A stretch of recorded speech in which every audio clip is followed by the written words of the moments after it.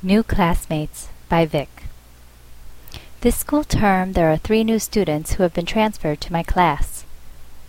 I'm really excited about that because it is rare for students to transfer over to a new high school just for their senior year. Transferring to another school requires having to pass an exam as well. Only then can you transfer. The exam is so hard, too. I was curious about the new students, so I introduced myself to them and asked them some questions like, "Which school did you transfer from?"